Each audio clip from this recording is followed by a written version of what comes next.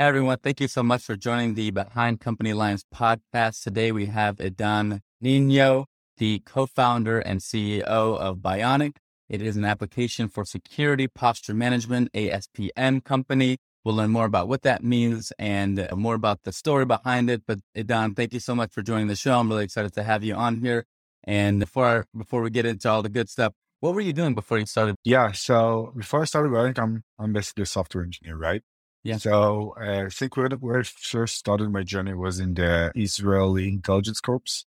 So I was in what many people know as 8200, which is like basically the equivalent of the NSA just out of Israel. Yeah. And I was doing offensive cybersecurity for almost 7 years of my life. Then I did a little bit of startups. I was one of Magic Leap's first employees out of Israel. And about 3 years ago, decided to found Bionic together with my co-founder. Amazing. What did you do? You said offensive security. What does that mean? Yeah, so for obvious reason, I can't talk that too much. But basically, cybersecurity is a means to getting intelligence. Sure. Yeah. And in that experience, what got you excited about, you could have continued in cybersecurity and in military, but you chose to go the more, technology route. What got you excited about tech and jumping into, software? Yeah, so actually I did a lot of software back in the military. Was my day to day. The reason I decided to leave was, that's a good one. So obviously it was also very, very hard decision. I think what's good about, eventually serving your country and the greater good at the end of the day is the fact that you feel like you have purpose. Yeah. And you're working not only for yourself, right?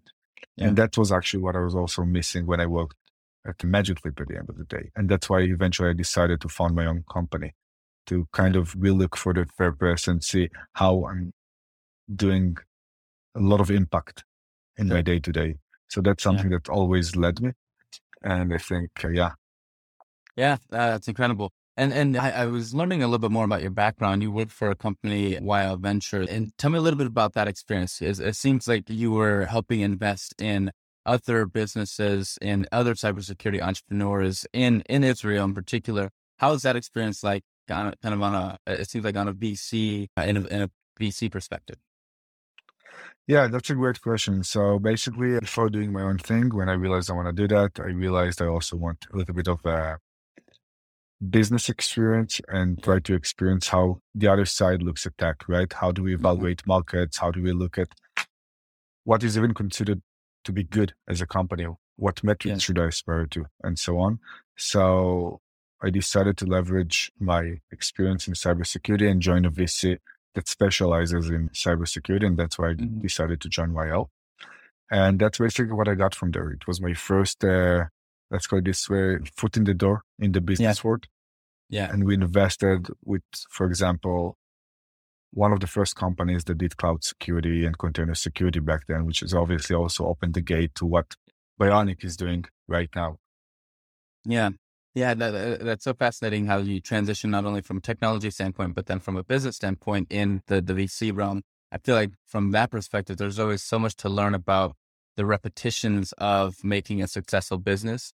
Tell me a little bit about what you've learned in that experience and then now with Bionic on how, successful businesses run or successful startups run. What's your perspective or what's your experience on how companies are successful?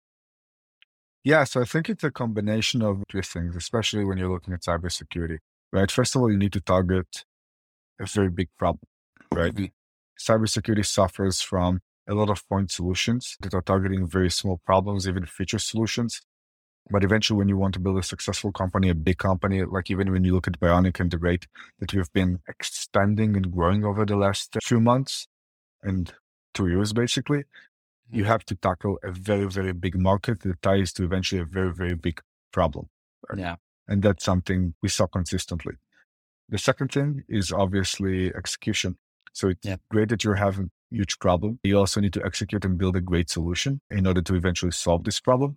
Yeah. And the third piece of that is, so I think these are the three most important base stones eventually in order to building a very successful company. Amazing. Yeah. Yeah. What was the inspiration behind Bionic? You've had the cybersecurity experience from the military, then in the VC realm and working with startups. And what was the inspiration for starting your own company, especially within cybersecurity? Was it, you already having the expertise, or did you see something in particular that, an issue or problem or something that needed to be focused on in cybersecurity that led you to start Bionic? Yeah, so that was an interesting route. So basically, when I did venture capital, what I saw is that everybody are becoming a software company, right? And I Yeah. saw the kind of customers software companies had, and I was amazed to see that suddenly fast food companies are consuming cloud technologies and have a lot of developers. Mhm. And I saw internally all of the challenges they are going through while transforming there. And we had the thesis back then of everybody is going to be a software company. It's just a matter of time.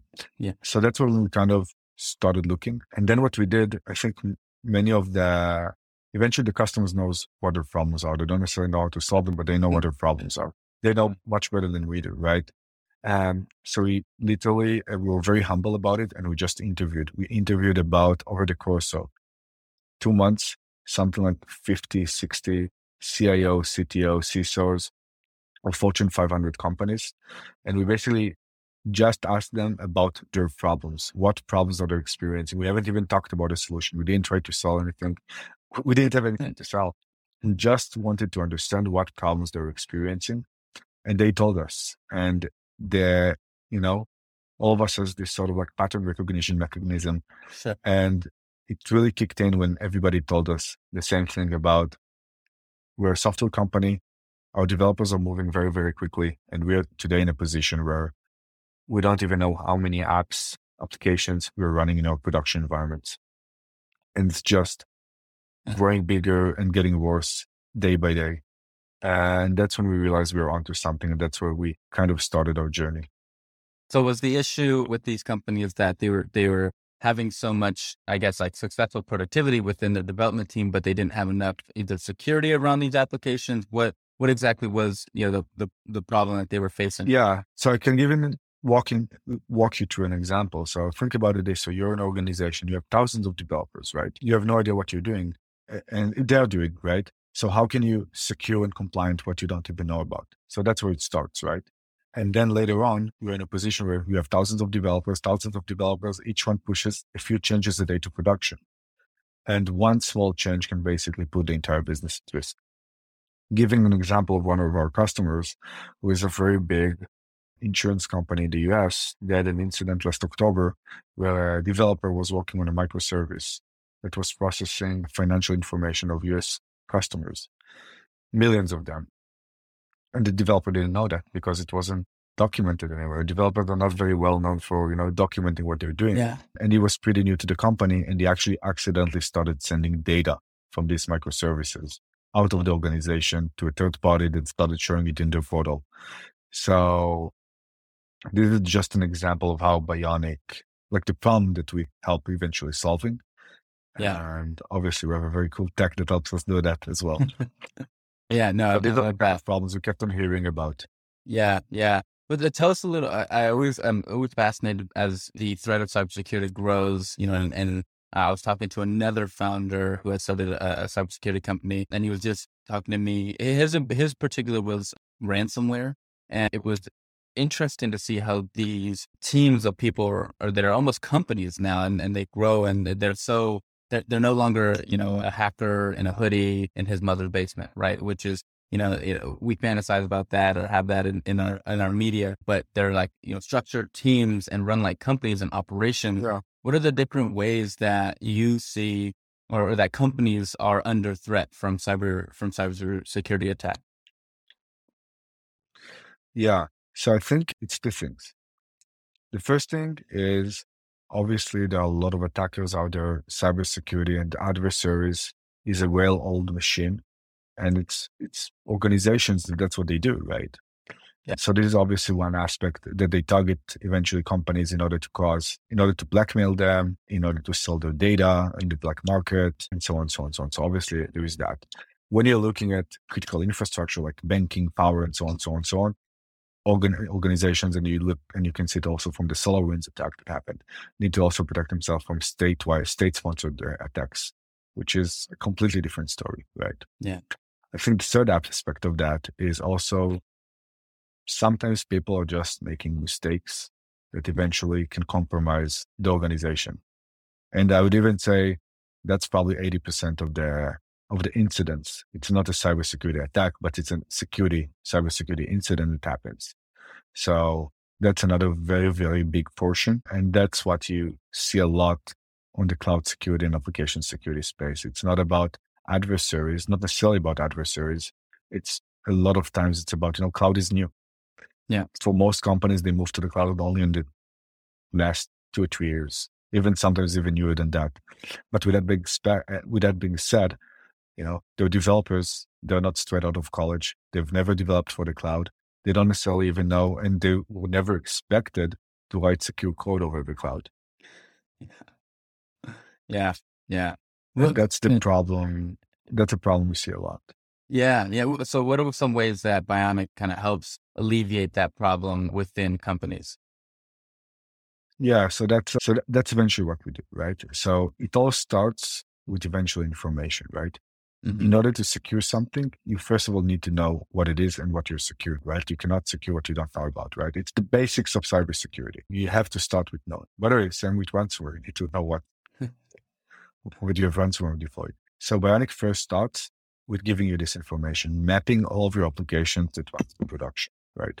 So that's the first piece, mapping everything out, understanding the architectures and how it works at scale. Because organizations that are growing, they keep on growing. Microservices architectures are very, very, very complex. And you need to understand them in an automated fashion. So that's the first thing that Bionic does. The second thing that we do is we map this architecture and all the information we have into risk insights. So many times the problem, okay, you have all this information, but how do I consume it? Many times security teams struggle because they just don't have enough personnel. Right? The organization is scaling. There is more developers. There are more microservices. Everything is scaling, but the security team remains around the same. Cannot scale in a linear way. So you have to give them insight on what's most important for them to fix. So that's the second thing that we do. The third thing that we do, now we do it in a continuous fashion. So whenever a developer makes a change to production, we let the organization know whether this change introduced any new risk to their production or posing any new risk from security or compliance standpoint. So these are like the 3 pillars that we give organizations in order to eventually help them secure their cloud and application environments. Yeah. No, that makes sense. And so tell me a little bit more about the traction. You created a great system, this great technology. You work, with teams on creating just a secure application environment. Where is Bionic now? What are the companies you're working with? Where is your funding at? And kind of what are the next stages of growth for Bionic? Yeah. So we grew this year from around 40 people to 120 people. We raised Bionic even though we are 3 years old, even a bit less than that, we raised around $90 million of capital.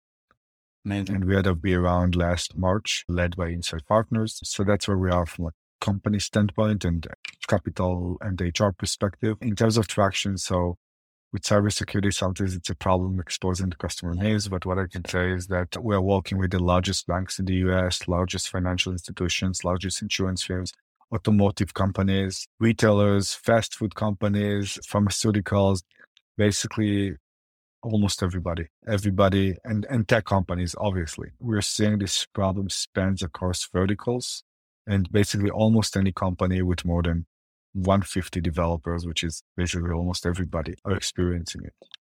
Yeah, no, that's incredible, and congrats on all the success. What is, like a contributor to that success? And you describe, companies that are successful have, strong execution, great culture, and then I think one more variable you described. But what about your execution has led to Bionic being so successful in such a short amount of time? Yeah, so I think the first thing is about talent. Yeah. We are only as good as our people at the end of the day. And that's something we firmly believe in. So all of the people in Bionic are people that I'm proud to be working with on a personal level. And I think they're all better than me. So that's my hiring technique. I want to constantly hire people that are much, much smarter than me. And I think and all of the managers in here have been very, very successful in doing that. So that's the first piece. Now, the second thing about execution that I feel is very important for startups is being able to focus down. As a startup, founders and as an entrepreneur, the first thing you want to do is like boil the ocean. You want to solve everything at once. But unfortunately, you can't do that. Like, you're an organization with finite resources. And like, when you look at us, we're trying to also build a new market. And building a new market is a difficult task. And you can only do that if you're very, very focused on, first of all, our customers' pain.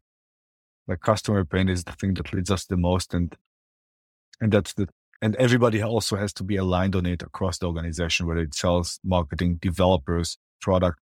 Everybody has to be aligned around what pain are we solving to our customers. And then they have to be very, very aligned on what do we need to do in order to do that. And eventually, if you solve someone a pain, you can make them successful. And that's how we believe we can grow a business. We are in the business of selling people value, not necessarily selling product. We need to sell them value, and you can only sell value if you solve them a pain point. Yeah. And you make them successful. No, that's awesome to hear. And tell me a little bit about the culture piece. So, you're aligned on execution, you're focused on the problem that you're solving. Everyone is kind of all hyper focused on that one problem, and then executing at each stage of the process. How do you maintain a strong culture within an environment that can be seen as stressful or high velocity? There's a lot of different ways founders like to make sure that they maintain a strong culture. What are some ways that you maintain a strong culture within your team? Yeah. So first of all, it's difficult, and you need to admit that it's difficult, right? And you need to be very proactive about maintaining this strong culture and strongly talk and constantly talk about it, right? Yeah. And be very clear about what your culture is and have everybody aligned around what the culture is. So I think we're doing three things. The first, we're a startup. It's difficult as it is, and we're also creating a new market. So we expect every employee to give their best to eventually help the company achieve its goals. That's the only thing we can ask you for, to do your best. The second thing is, we strongly believe that managers need to lead by example and have this mentality that there's no job that's too small for me. And I'm also leading that personally. There is nothing I won't do in order to help a customer, give them value, help get a deal done, even help the engineers. There's nothing anyone in here won't do in order to eventually make the company more successful. And that's something that's extremely important. I'd say the third thing is that's very important for us. We have a very, very strict no jerk policy, because as you said, it's hard, it's stressful.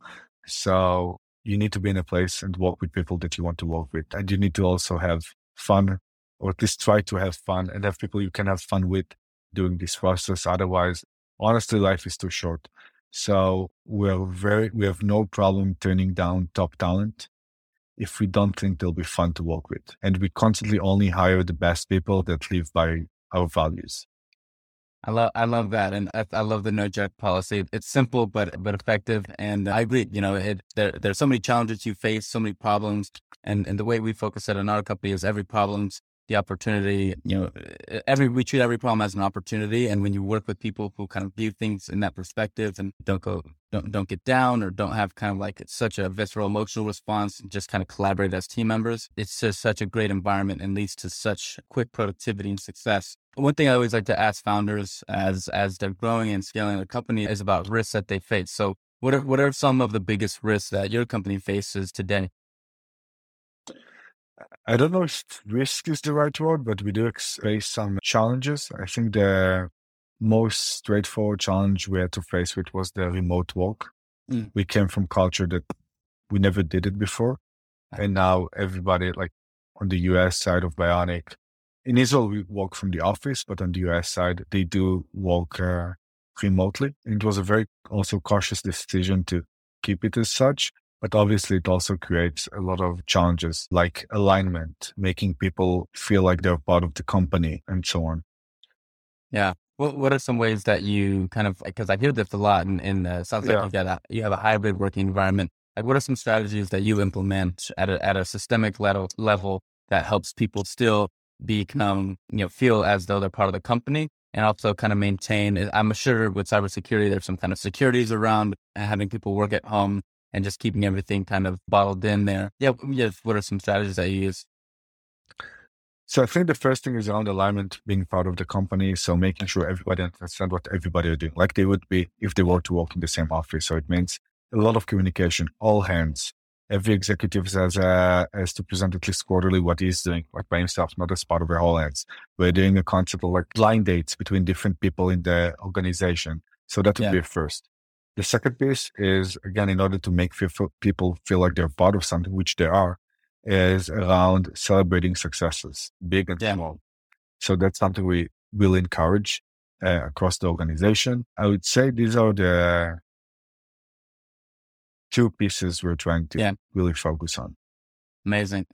I'm curious, just within your experience, what makes your job hard?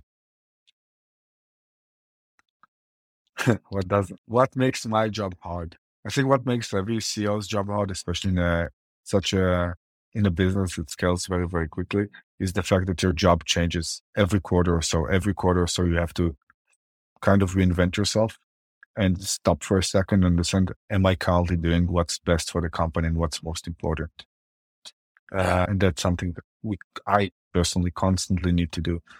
Yeah, no, that's a great answer. If everything goes well and obviously it's been going well with the success you've seen recently, but if everything goes well with Bionic, where do you see the long-term vision of the company? So obviously we want to be one of the most prominent software companies, enterprise software companies in the world. That's what we're aiming at. The executive we brought on are people that have done exactly this. We brought executive from GitLab, AppDynamics, and those sort of like multi-billion-dollar companies. So they'll be able to take us to this basically place of like post-IPO company. Yeah, that's what I would consider success. Yeah, amazing.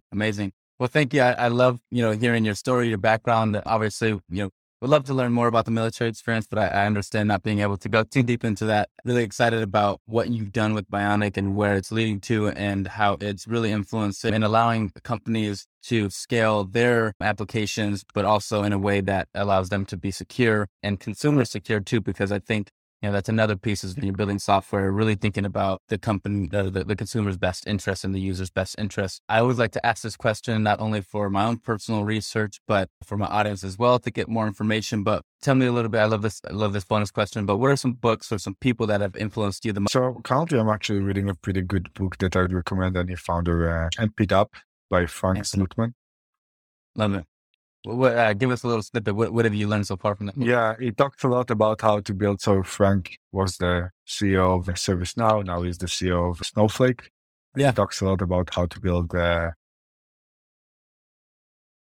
culture at the end of the day and how to align everyone around this culture. Yeah, amazing. It's a very big challenge for the end of the day. Right.